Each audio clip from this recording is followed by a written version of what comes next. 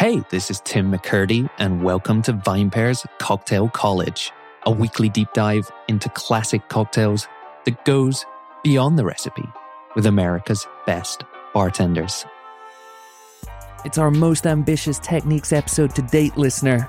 It involves chemicals, special and fairly pricey equipment, and a not insignificant investment in both time and effort. But don't swipe up or tune out just yet, because not only do we have the perfect guest to explain and hold our hand through the process, he's also devised a home bartender solution. So you have no excuse. The technique is, of course, clarification, and the returning guest is our go-to source for all things techniques. It's Mr. Jack Schramm, everybody. I think one of the most important aspects of today's episode is not just how to clarify fresh ingredients for cocktails, but why you should be considering it. And when you start to hear Jack wax lyrical on that topic, wow, all I can say is that I think there's going to be a lot of converts by the end of this one. Hold these stirred daiquiris and fire up the Spinzall. It's another special techniques episode of the Cocktail College podcast. Jack Schramm, back in the studio. Back at it again. Second time in the studio, I think. Third time Yes. recording. I think this might be your fourth episode. I think this is my third episode, because we did the one upstairs in the old studio and then one here. But we did one and we spliced one. Ah, it's true. And this, listener, is how the sausage gets. You're listening to the sausage get made right here. We did a twofer upstairs. Yes. So you are the first person to appear on the show 4 times. Wow. I think one of those times you didn't get answered a set of questions though, so you're still on the third set here. Okay. That we're going to ask you today. Great. Before we do, and Jack, you are I'm going to say it now, official techniques correspondent here at Cocktail College. Wow. You did the first one. You set a high bar. Joey Smith came in the room and he went over that like a pole vaulter. Then you came back, and many other people, but I know you enjoy our friends there. Of course. And Joey, a former roommate of mine, so I'm glad that we're keeping it in the family technique-wise. And we've had one or two others amazing techniques episodes, and I don't want to get too much in the mechanics of things, but when we hear from listeners, they tell us they love the techniques episodes, which is great, because we thought, are we going a bit too granular? But if there was anyone to do it with, it would be yourself, so welcome back. Thank you. I appreciate it. Before we get into today's topic is clarification. We were chatting a little bit about this off air, but I want to say that we are definitely like to hear all opinions here and approaches to cocktails at Cocktail College. We've had folks on who feel very strongly against not making your own bitters.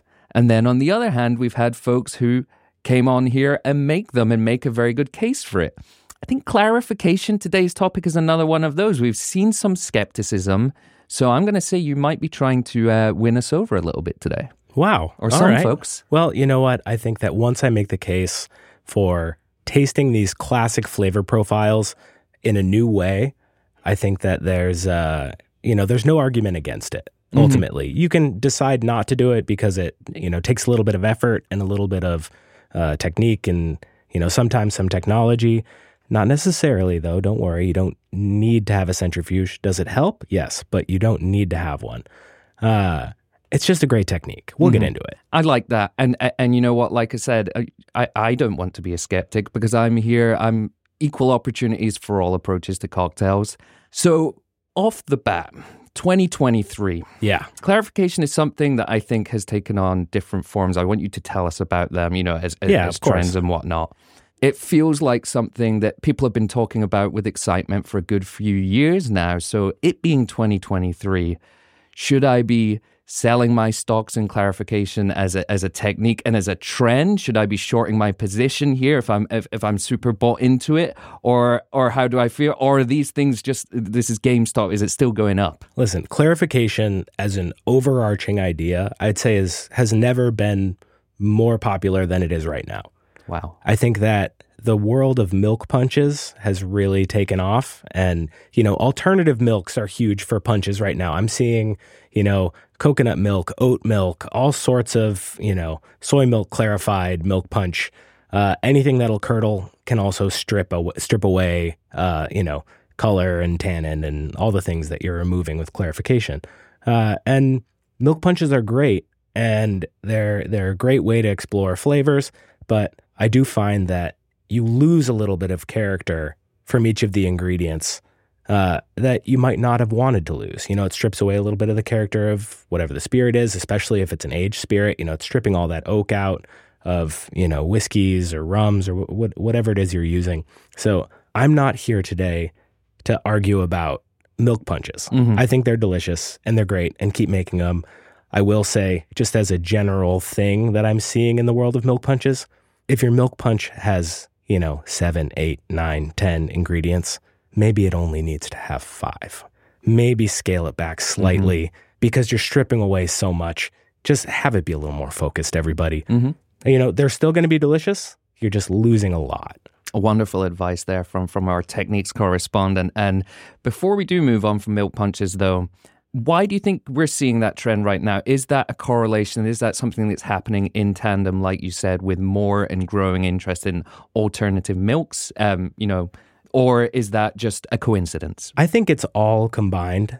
The alternative milk thing is definitely a plus because you can use a, trendy ingredient in a cocktail and still have it be delicious and not, feel like you're really putting a soy milk cocktail on your menu, but you're just using it in an elevated way.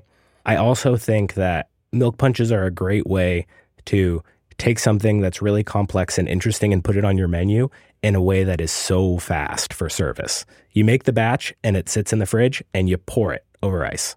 Boom, you're done. I think that's really the argument for milk punches is delicious cocktail at lightning fast speed during service. And probably there, as with everything, there's maybe a little pandemic influence happening there, right? We've talked a lot with folks about maybe migration of labor to different markets or labor shortages or people with more experience. So therefore, batching probably as important now as it's ever been since it became absolutely a thing. There's definitely, been a migration of, talented folks out from behind the bar. And the more cocktails you can put on your menu that don't require any know-how, essentially, that are still delicious, that's wonderful for everyone, drinkers included. And I think great arguments to be made, for other aspects of it. I would point folks to our episode with John Adler from Shinji's. They literally couldn't do their program without batching, and it's a very interesting program. Yeah, every program that I've ever worked at utilized batching in some sense to some degree. And for folks that don't know, I've only ever worked at 3 bars and they've all closed. So that's Booker and Dax, The Nomad, and Existing Conditions. All great bars, all gone forever, all used batching. All missed, by the way, as well. Thank you. Dearly missed. I appreciate that. The amount of folks that, you mention any of those names and there's that comment usually comes very fast or very quickly after it. Yeah. So, shame that you sunk all 3 of them. But I know, because I'm the common thread between them all, frankly. So, are you the only person that worked at all 3? So, funny enough, Joey Smith did a trail at Existing Conditions, but he worked at Booker and Dax and the Nomad.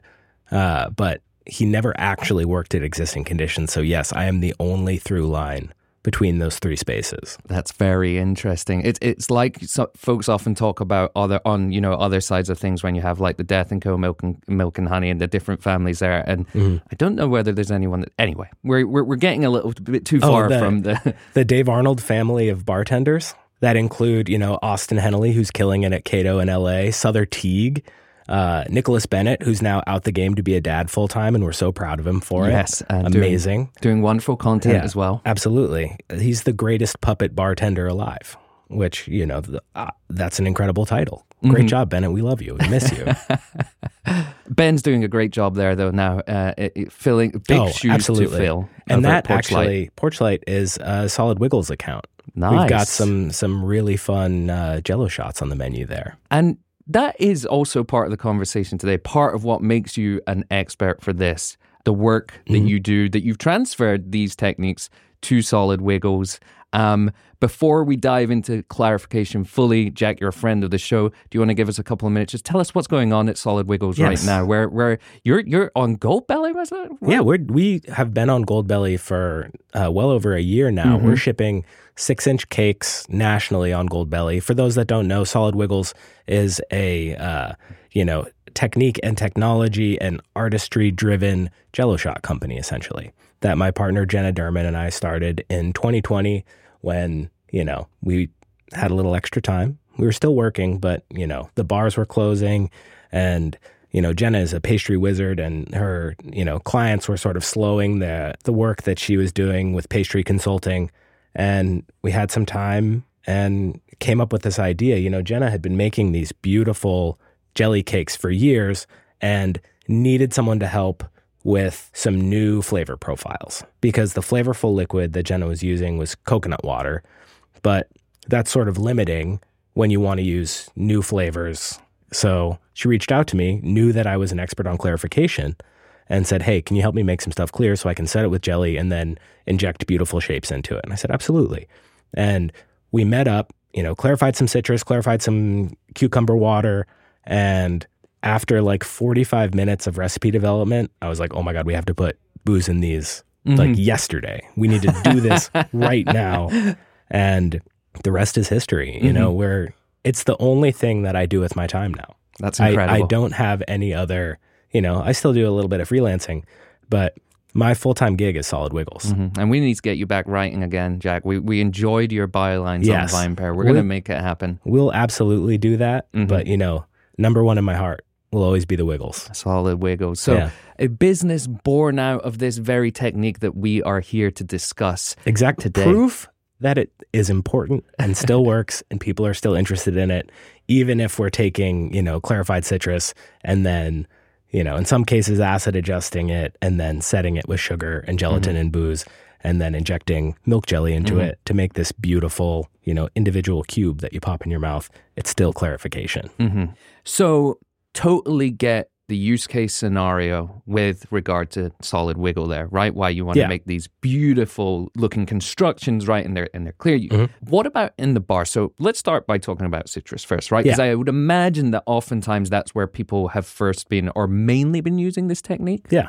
Why am I using clarification in a bar for citrus? Sure. So single ingredient clarification, of things like lemon juice and lime juice is so valuable because it gives you a new avenue to explore familiar flavors. The high acid stirred cocktail is my absolute favorite category of drinks, and it's possible to explore it with things, like Fino Sherry or any bright fortified wine or, Verjus, things in that category that are already clear. And keep in mind, I am not advocating for anyone at all, ever, never have, never will. Don't stir a daiquiri. Don't stir a drink that is meant to be shaken, that is its whole life exists on the bubbles on top. Daiquiri is one of the greatest cocktails of all time. It has to be shaken. Don't stir a daiquiri. Don't think that I'm telling you to stir a daiquiri, but you can make something new that has the viscosity and richness of a stirred cocktail and the, bright, complex acidity of lemon and lime. This is already, you're piquing my interest right here. I'm like, that to me is a very convincing argument. And I'm just playing, the other side of the table here. I'm playing the voice of the skeptics. I'm not actually a skeptic myself when it comes to this. Brilliant. I'm like, you know what? You've convinced me. Sold. I've now bought shares in clarification. Excellent. I've increased my stock. Beyond citrus, or what other uses for citrus where am I taking this? Sure. So you were speaking earlier about, to make your own bitters or not make your own bitters. I'm not advocating for you to make a product that's already delicious. I'm not telling you to make your own Ango, but I am telling you to make your own Rose's lime. Very nice. So cordial here. The cordial, the clarified citrus cordial, lemon and lime are, I think, the most useful ingredients in that I've ever used behind a bar because of a combination of shelf life, which is essentially infinite.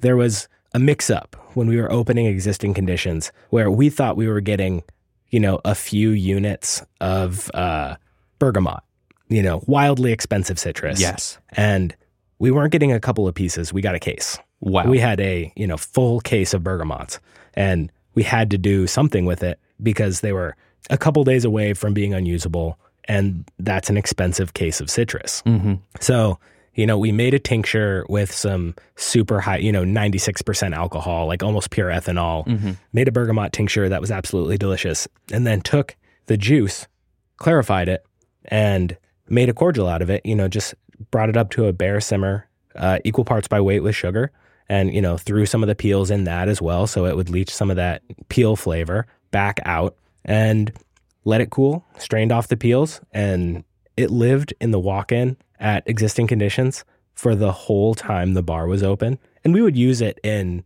like baller drinks every once in a while. Like there was a single malt scotch with bergamot cordial, like old-fashioned style drink that was on the menu for, I think it was like $40 that we would sell like one of every night, but it was phenomenal. That sounds incredible. Yeah. It was like Brockla 23, I want to say, something like that. And this cordial that was so delicious. This was a Bobby Murphy original. Bobby Murphy, who just opened Illis in Greenpoint with the Noma folks, doing the beverage program for them. I haven't been in to check it out, but you got to go see Bobby and try his drinks because everything he does is absolutely delicious. Wow. So not only are we unlocking an avenue that says we can start stirring citrus drinks here and getting a better result, actually do it something that's visually wonderful, but also tastes great. Exactly. Maybe messes with your mind a little. But then also, we are extending the shelf life, not just of rare citrus, but of citrus. Of any citrus. At large. And that, that cordial lived in the walk-in from the day we opened until the day we closed. And I tasted it on the last day, and it was still the same product. Wow. Basically unchanged. Maybe slightly oxidized, but not in a way that was unpleasant. Just evolved. Exactly. And that was in, a Cambro with an ill-fitting lid in an often open and closed walk-in. This stuff is bulletproof. Wow. Mm-hmm. The other benefit of this product is because you're bringing it up to a simmer, you don't have to worry about, the freshest juice imaginable. So, bar programs that have somebody on prep every day who is, like a prep wizard, they can do the centrifuge every day, fresh clarified lime, fresh clarified grapefruit, these ingredients that are really, really easy to utilize and really useful. But for everybody else, just save all of your spent juice at the end of the day. If you're juicing every day, you're going to end up with days where you accidentally make too much. That's, universal. Don't dump it down the drain. Dump it in a Cambro in the walk-in. And then every Friday, or whenever your Cambro is full, treat it with clarification enzymes, which we'll get into. Clarify it either in a centrifuge or treat it with enzymes, let it sit for a few days, rack off the clear stuff. And then this is product that you are already going to pour down the drain, equal parts by weight, that, clarified spent juice and sugar, a few peels, bring it up to a simmer, cut the heat, and then we'll talk about whether or not you want to acid adjust it. But it's a great ingredient. And you just took something, there's a lot of people who want to make lime stock or, citrus stock, all these other like anti-waste things. And you've got this juice right here that you're going to dump down the drain. Don't. Make it cordial. Phenomenal. I love it. I love it. And while we are still on the why clarify section, I've already increased my position even more over the course of this conversation. I'm there. I'm fully in. I'm selling stocks in Apple and I'm buying clarification right now. That's what I like to hear. Let's go. It's fantastic. However, wanted to also remind folks, maybe point them in the direction of our Paloma episode, because I believe another use that we spoke about then, we got into the topic of clarification just a little then, is for carbonation. If you're force carbonating things, they have to be clear. Yeah, because otherwise, all those nucleation sites, all the little bits of pulp and flesh are just places for bubbles to escape. If you want, superior carbonation in anything, you got to go clarified. So, fresh clarified lime is the ultimate thing to add to a gin and tonic. That sounds incredible. I got to also, I don't know whether we've ever brought this up since then, but I got to make something of an apology to the listeners for an error on my part. We got very excited when we did the Paloma episode because I mistakenly, I had a brain fart I thought that paloma was the Spanish word for butterfly. The word is actually mariposa, is butterfly, and paloma is a pigeon or a dove. I forget. It's a common bird. I think it's a pigeon. And then we went into Crazy Town. So, if anything, the error was justified, but I wanted to acknowledge it. I wanted to say to the listeners, I recognize my mistake. That's big of you to do. And not a day goes by where I don't think about that song and that error. So there we go. We've covered the paloma. We've covered carbonation once again. Yes. Why don't you get us into the mechanics of this? Sure. So there's quite a few ways to clarify things. There's, agar, freeze thaw, blah, blah, blah. Those are all great. The one that I advocate for, because I think that it will deliver you the best yield and ultimately is the easiest, is Pectin-X. Is, a pectin-based, or the opposite of pectin, essentially. Pectin-X is an enzyme that breaks pectin. So if you think about pectin being like the thing that holds a jelly in its wiggly, a jam or a jelly, pectin is what holds it together. Pectin-X is an enzyme that breaks pectin and allows things to fall out of solution. Oh, wow. So the trifecta of ingredients that you need for clarification are Pectin-X, which can be purchased, you can get it at Kalustyan's if you're in New York. Kalustyan's, the greatest store of all time. Mm-hmm. Go check it out. So much fun. But you can order it from Modernist Pantry is my preferred source for all three of the ingredients that we're going to talk about today. And then 2 wine fining agents. So, fining is that process of making things clear. Think about like if you're going to clarify a stock with an egg white raft. It's the same idea, just like giving particulate something to grab onto. So the Pectin-X is there to break the particulate out of solution. And then the fining agents, Kieselsaal and chitosan, are there to clump it together and have it drop to the bottom of whatever vessel you're clarifying in. So the process is you take 1 liter, 1,000 grams, just a liter of product that you want to clarify, a juice, lime juice, lemon juice, etc. You add 4 milliliters of Pectin-X and 4 milliliters of Kieselsaal to that product. Give it a stir. Let it sit for like 10 minutes. Then add 4 milliliters. It's such a small amount that you're going to spend a little bit on what seems like a small quantity, but you're going to get so much life out of it. 1 second, sorry. These are liquid ingredients? So the Kieselsaal and the Pectin-X are liquid ingredients, and then chitosan is a powder that you purchase from Modernist Pantry, and then so the reason that we like the powdered chitosan is because it's fungally derived, and there's also some that's derived from shrimp shells.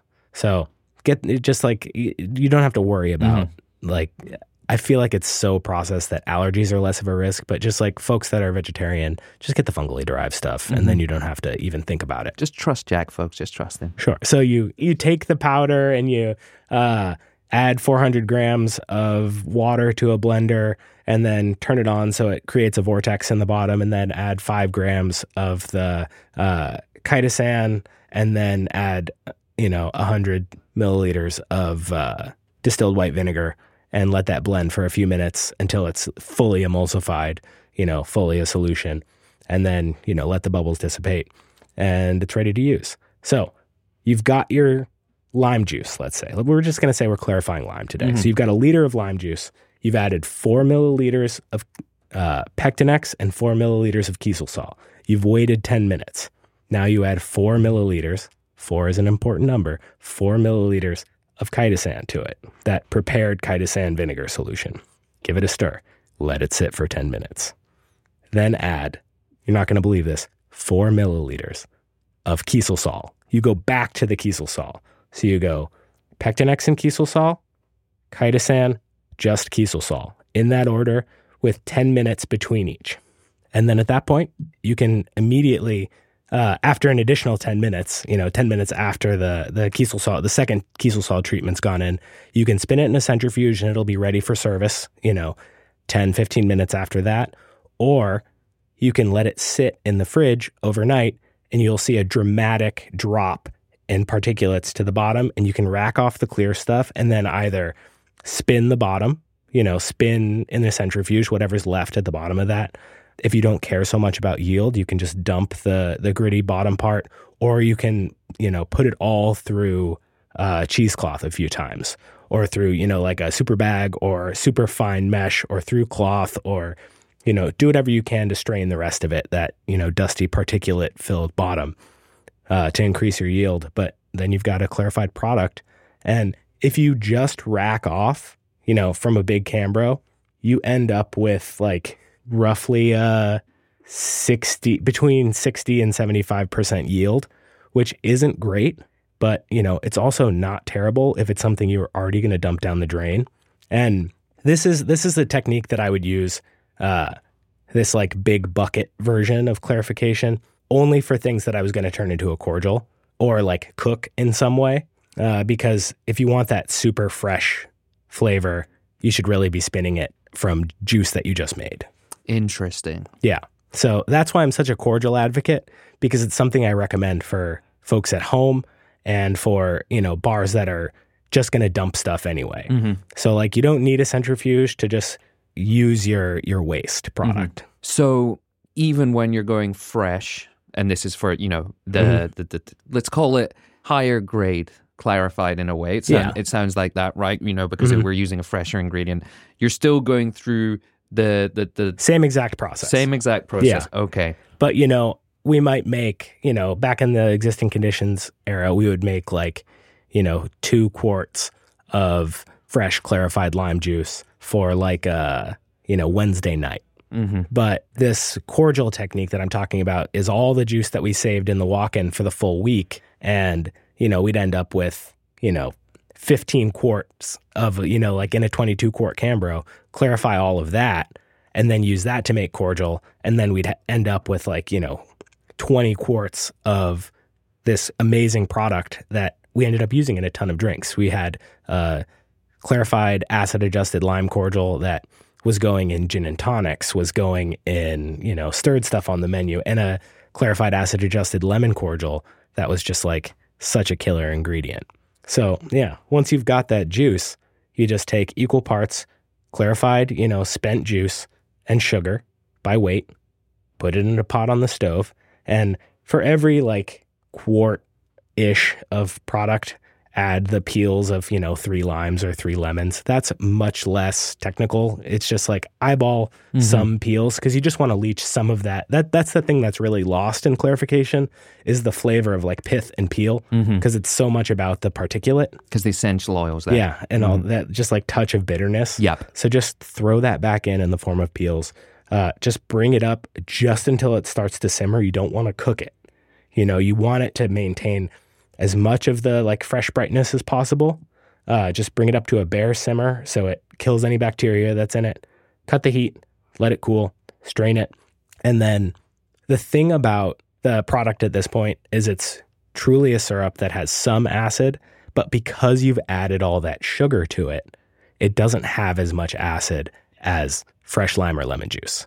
So if you want it to have that amount of acid, it's a pretty complex, and not complex, it's just like, it's a mathematical calculation that fortunately Dave Arnold did for us. And, I'll just give you the numbers rather than talk about, titratable acidity, and this is 6% acid, and you've added this many grams of sugar, so it's lost this percentage of acid. The idea is, for lime juice, once you've made the cordial, per liter of finished product, add 15 grams of citric acid and 8 grams of malic acid. For lemon cordial, once you've got that cordial, per liter, 22 grams of citric acid.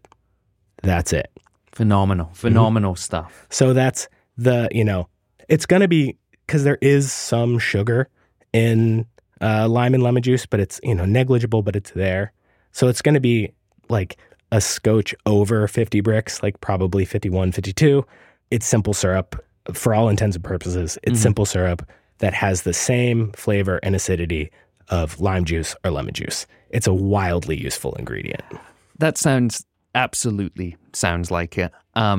Before we move on, there was something that, and I didn't want to interrupt because I feel like it doesn't help to interrupt, especially with the numbers and the process. I got deep in the weeds there. No, but I liked it, and I think it's useful. I think folks listening will they might want to go back or they might want to rewind and take some notes, maybe slow it down. You know how it's annoying to slow a podcast down, but I think in that one, but you also presented it in a way where I know for sure that if I was listening and approaching this at home, I'm like, I could do this. I can follow that step by step. So thank you very much for that. One of the things I wouldn't be able to do is, that step of the centrifuge, but you explained, how you can get around that and your yields. And I think if anyone is going to do this at home, they're not going to worry too much about a little bit of wastage, right? If you are interested in doing this at home, you're not going to be like, yeah, but my yield is what's happening to the rest of that yield. Exactly. Like if you're worrying about yields, you're working at a bar. Yeah, exactly. That probably has a centrifuge already. Yeah. Wish I knew about this during the pandemic. I would have been all over clarification at home. On that centrifuge, though, because I was someone who was interested in science at high school. What is actually going on there? So maybe someone's never seen one. Talk about this equipment. Talk about maybe someone is running a bar program. They're hearing about this now. They're getting super psyched about it. How much should they be spending on something like that? Expect to spend? Can you get used ones and what? But start by telling us what is actually happening with this machine. Essentially, like if you've used a washing machine with a spin cycle, that's a centrifuge. It's spinning something really fast to remove, you're spinning the water out of the drum that has holes in it, essentially. Got it. So it spins so fast that it presses the solids to the inside of the rotor of the vessel that it's spinning in. And then once it stops spinning, it's been compressed into a puck at the, bottom of the vessel, essentially. Wow. Yeah. That makes a lot of sense. Then talk to us about this. Yeah, maybe for those folks, like I said, the folks in the bars that they want to know more about that equipment and maybe some of the, how reliable is this equipment? Is this something where you're going to need to be doing maintenance? Let's talk us through the mechanics of it from owning one at a bar. Yeah, absolutely. So the centrifuge that, everybody has at bars at this point is the Spinzall. Is the Booker and Dax Spinzall that, my mentor, Dave Arnold, designed, built. It's a great machine. They just released a pre-order for version 2.0. I think, unfortunately, that pre-order has closed at this point. But if you keep pestering both, Booker and Dax, Dave, and Modernist Pantry and saying, I want one, they'll find a way to make more. There's going to be a third run of the Spinzall at some point. It just, is demand-based, essentially. So demand it. It's a great machine. It's like $1,000. And if you're running a bar program that, here's the thing. Existing Conditions had 120 some odd seats, and we were pushing some pretty serious volume out of it. And basically every cocktail on, like a 20 to 30 drink cocktail menu had an ingredient that touched a centrifuge in some capacity. There's very few things that didn't use something that had been spun at some point. It was just so foundational to our program. And we were able to run that whole bar program off of 4 Spinzalls. If you're just going to have a couple of drinks that use a clarified ingredient on them, 1 Spinzall is more than enough for, a very serious cocktail program. As long as you're not, spilling juice into the rotor or, dealing with all of the things essentially all the things that can go wrong in a Spinzall are just based on care and use. Mm-hmm. And I know that stuff gets beaten up in bars, but it's just something to be really careful with how you're cleaning it, how you're storing it, treating it like the $1,000 piece of equipment that it is. Which, listening to that $1,000 and hearing you, go through that, in my head, I'm going, is that more expensive or less expensive than I thought it was going to be? I'm going to say less expensive, but then as I start thinking about $1,000 as a number, you can't get a new iPhone for that these days, right? Mm-hmm. And this is a business, right?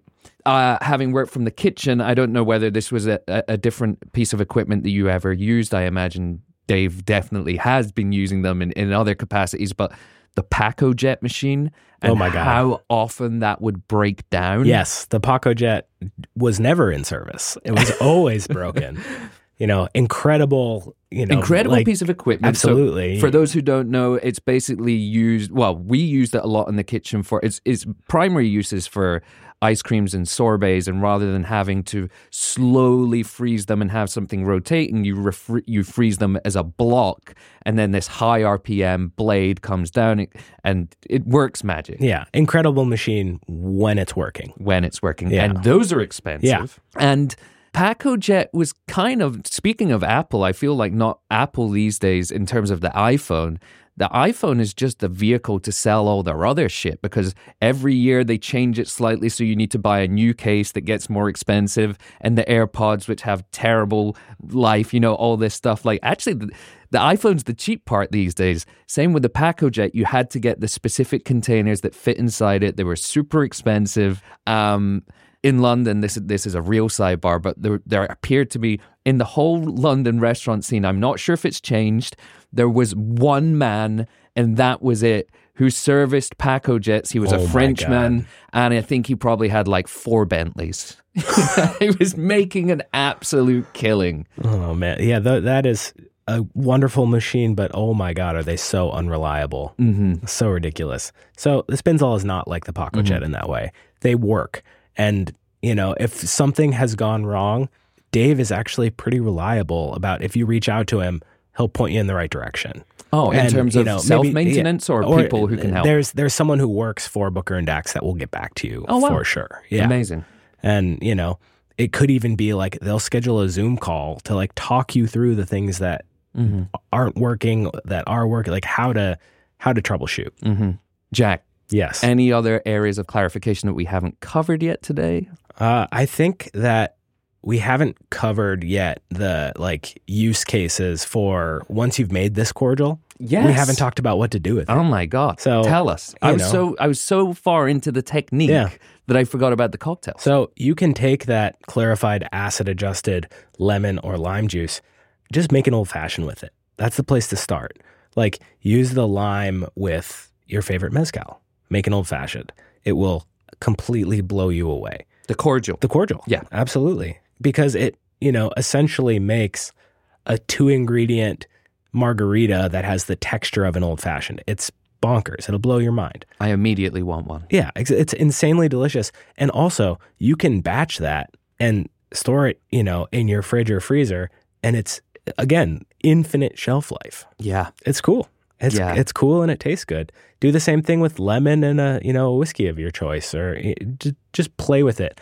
I will caution you that don't try and use too much of it. Think of it as a modifier that you're going to use a very small amount of, because it's very sweet and it's very sour. So I don't recommend using more than, you're generally going to use amounts lower than a half ounce in a cocktail. So that'll also, help you can worry less about yield because you'll get so much out of the ingredient once you've made it. It's punchy. Exactly. Who in the city is doing clarified cordials anymore? I don't know.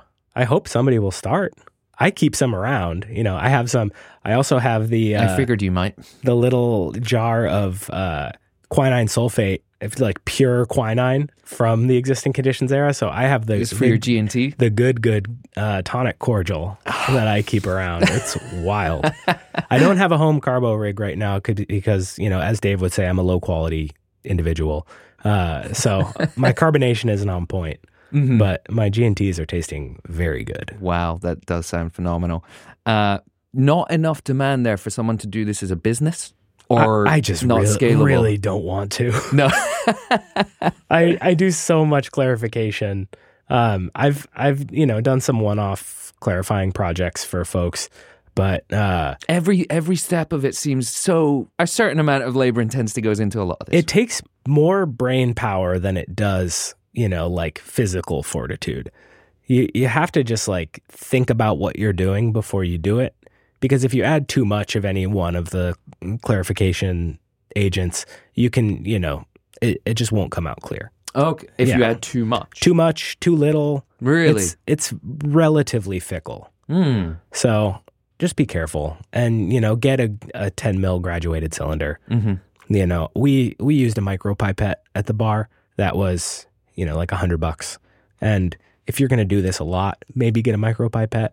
But, somebody will store it wrong. It'll end up with, juice in the spring and then it won't work anymore. So just get a 10 mil graduated cylinder and a 100 mil graduated cylinder if you're going to do big batches of things, more than 10 quarts or 10 liters. Just get a couple graduated cylinders. Those are in the realm of, $5 a piece or less. Wow. So, and also just in general, get a bunch of graduated cylinders. They're the best way to measure liquid by volume.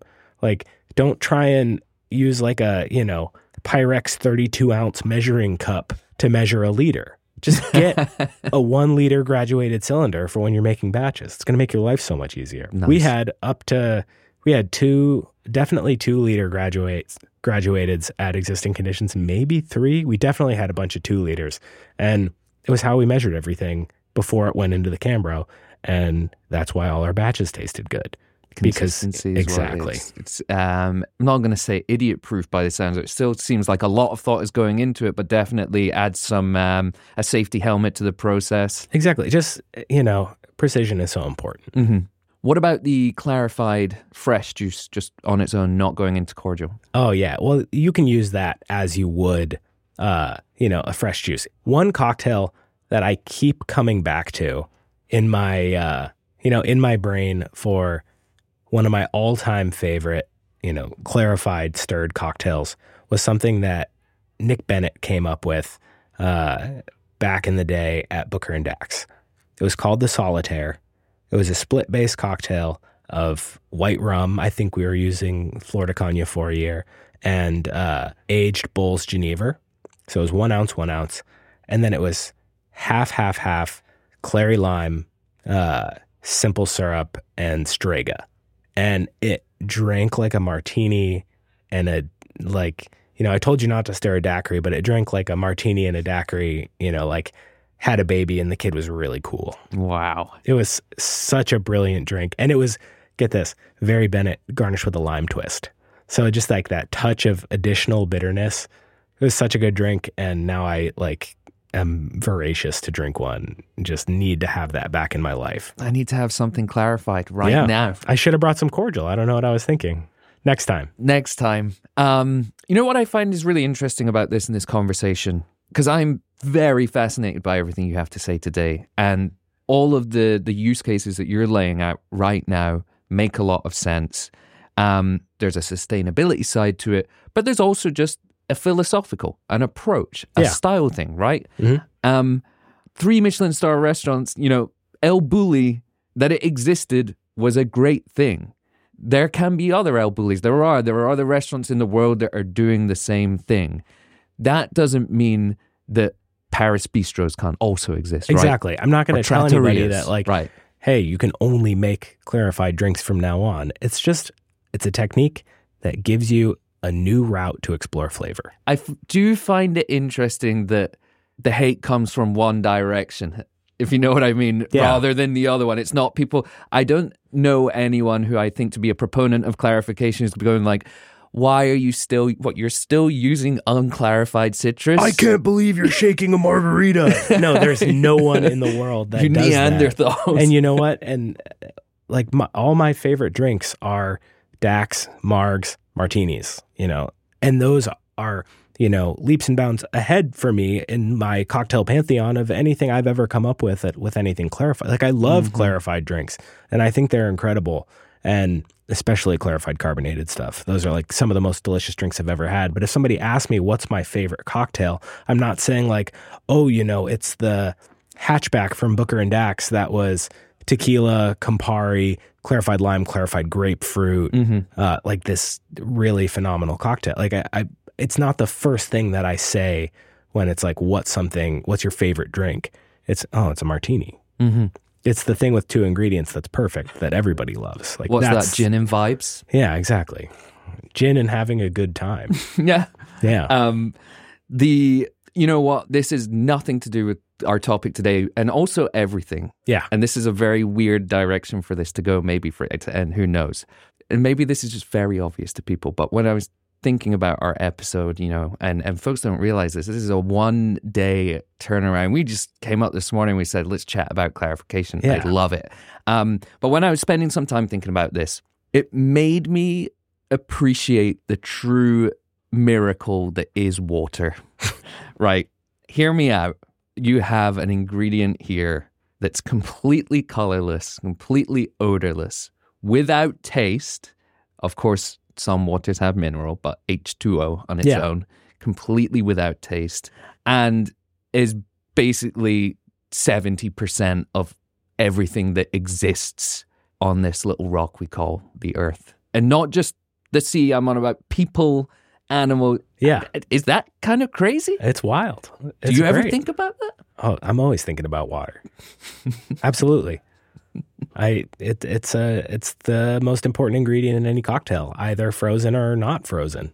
You strike me as a man who stays phenomenally hydrated. Oh, I will go through a full case of pure LaCroix every day. Again, because I don't have the home carbo rig, so I just drink, cold cans constantly. I'm a big time sparkling water advocate, and still water as well. It's so important to stay hydrated. Fantastic. Well, Jack, we came into this, we were about to press record, and we said, yeah, so we'll probably just do like quick 30 on clarification. We didn't know whether it was going to go further. I think we got a lot of great stuff here. We've definitely gone past that, which is a good sign. I am, as always, going to be stepping out of the studio today after having spoken to you, feeling inspired. Wow. Feeling that I want to immediately seek out these drinks. If anyone knows places in New York, then can tell us and can send us a message on Instagram, whatever, where clarification is happening. I would love to see that.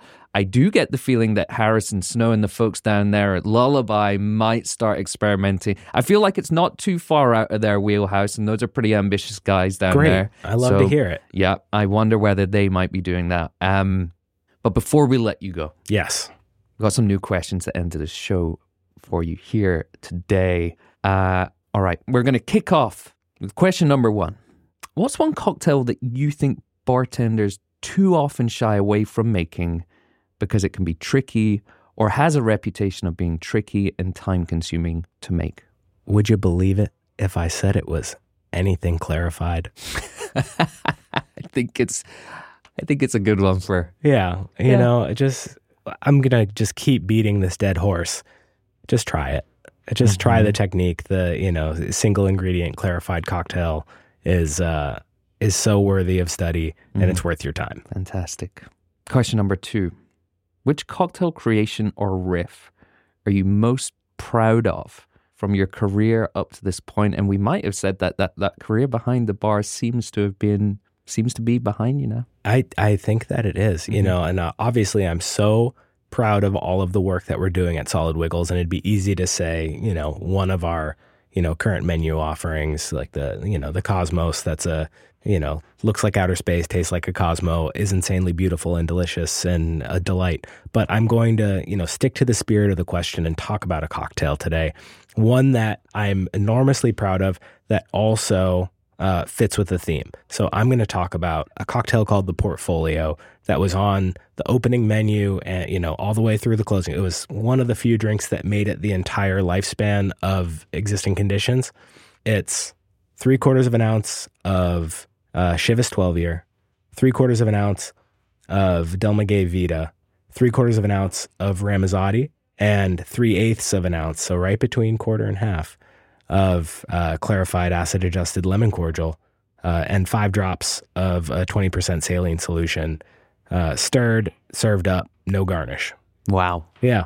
It's, rich and spirituous and bright and refreshing and funky and different, and I absolutely love that cocktail. And it was one of those drinks that, it took 2 tries. Like, it was 2 specs. The real killers are the ones that you don't have to tinker with too much.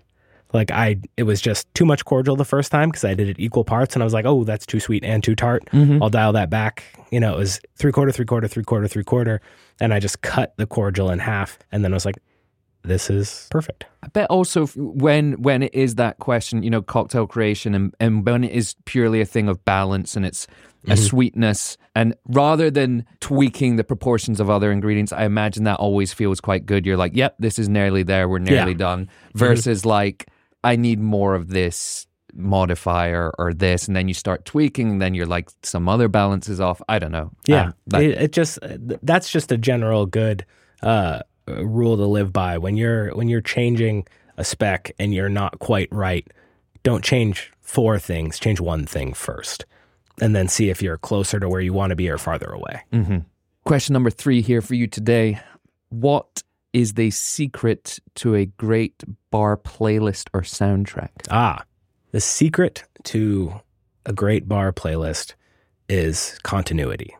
And, not continuity across like every song you're ever going to play, but have a block that has a theme, for, like a 4-hour playlist that has a through line so that you don't end up with, like pop hits. And then, like, for example, in the Booker and Dax days, we were a part of the Momofuku Empire, and we were forced to take their master playlist on an iPod and hit shuffle, which is how we would end up with, it being 6:00 on a Sunday and, a slow start. So there's like, 5 guests in the room, and we're listening to like Pavement or something, and then it's like, something like, Mos Def comes on, and then it would be Closer by 9 Inch Nails. And first of all, wildly inappropriate for that time with that many people in the room, but also just like the vibe was off because there was no common theme. So that was something that I think we did really well at Existing Conditions, was have, we had some folks that were really musically inclined, like one guy who started as a bar back and then was a server and a bartender, this guy Damon Hardrowi Rogo, who's in a band called Infinity Shred, and has a great musical brain, and he made a ton of playlists for us. And then, we would have like fun, like goth night, or, just like playlists that had a through line that took someone on a journey that they could jump in at any point, and no song coming next would feel out of place. And I think just keeping a vibe steady is more important than anything. I like that. I love the idea of continuity. A quick follow-up on that. Yes. Does there need to be continuity from night to night in terms of, it doesn't need to be the same playlist, but right, I go to your bar and one night it's like disco and jazz, had that kind of feel to it, yeah? Funk, disco, soul, that kind of thing, right? And then I'm like, I love the music, I'm coming back, and then it's like death metal. Do you think that's necessarily a bad thing, or? I think that any extreme of any genre is a mistake on a bar playlist. So, keep it within the realm of music that, the majority of humans enjoy. So, anything too extreme in the metal direction, there are bars for that, that people go to for that. And, like, you don't necessarily need like a, massive rock block of like smooth jazz or, anything that can be generally unpleasant for a group of people, probably avoid it. But I don't think it's so important to have the, vibe of the music be the same every night. I think it's more interesting. It's definitely more interesting for staff. And again, that's something that I'm always considering is like, is the staff going to hate working here because the playlist is the same every night? Yes, and that's something a good call. You have to avoid, because the, worst thing you can do at any bar is have an unhappy staff, because then everybody's having a bad time, guests included. I can't remember if I've mentioned this on this podcast before. I certainly mentioned it when I was a guest writer for Brad Thomas Parsons' newsletter for his Dive Bar Jukebox. Yes. Talking about those extremes, I have mistakenly cleared a bar and felt terrible about it. A dive bar in Brooklyn, when I put the entirety of Fela Kuti and Ginger Baker live album on it. Each song are about 10 minutes long. Yeah. I felt terrible. What it was doing on a dive bar and jukebox, I have no idea either. But yeah, talking about extremes, that's and like, great album, fantastic. Great listen, not correct for a dive bar. No. And on a Sunday afternoon when people are trying to watch football. Yeah, that is rough. I feel bad to this day. Never been back. Jack, question number 4. If you could work one shift at any bar in the world, past, present, fictional, or real, what would it be and why? Okay. This is one that I, full disclosure, everybody out there, he sent me these questions in advance. So I did a lot of thinking about this one today. Like, is there a, bar anywhere in fiction that I'd want to be behind, and what would it be? And the thing that I kept thinking about is some of the most unpleasant shifts of my entire life have been behind bars that are unfamiliar. Is like when you're getting behind a bar for the first time, you don't know what to do with your hands, where is everything? What am I doing? So the answer for me is I want one more shift at Existing Conditions. I want to go back to that station, that the bar station at the front, the first one in the corner when you walk in, that one, right by the host stand. I want to work one more shift at that station because, I designed the layout of the Cheaters. I designed the layout of the Wells and where all the bottles would go. And my touches were like, I could make the menu basically with my eyes closed. By the end of it, I just knew where everything was. And that's like the real joy of bartending, when the drinks just like flow out of you. I want that feeling again. And the way that, we on, March 19th, 2020, that was my last real shift behind that bar because the world ended the next day.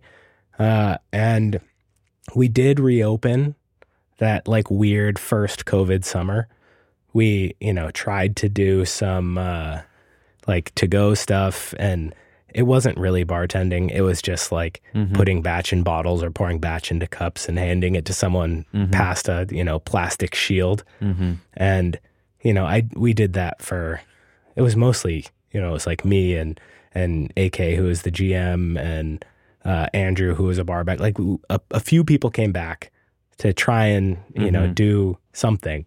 And there was a Sunday night that, I was basically the only person working, and I made a few drinks and I locked the door and planning on coming back on Wednesday to reopen, Wednesday morning.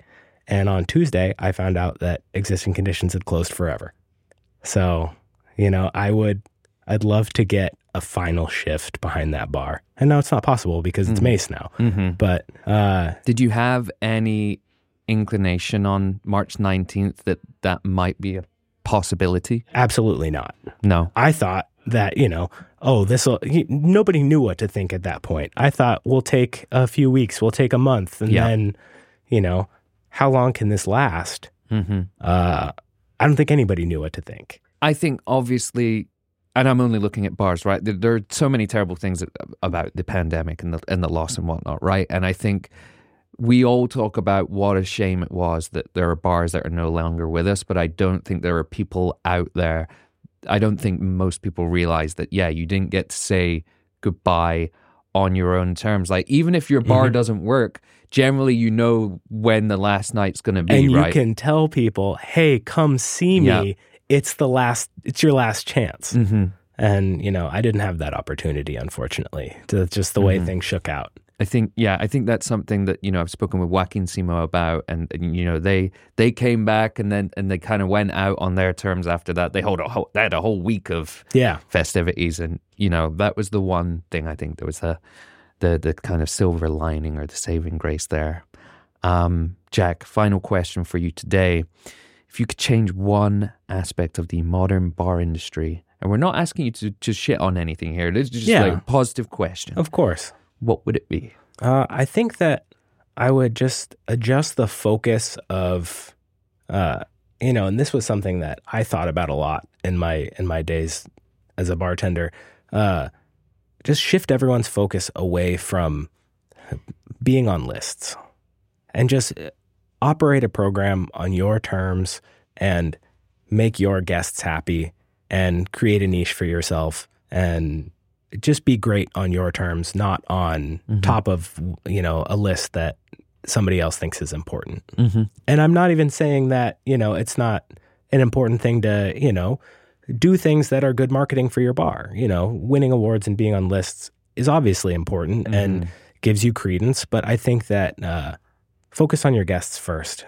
And, then the lists will come or they won't. But if your guests are happy, then you should be happy. And we have a VinePair article on this very topic about what can happen after you become number one bar in the world or rank very highly, and how much everything changes. The guests aren't the same.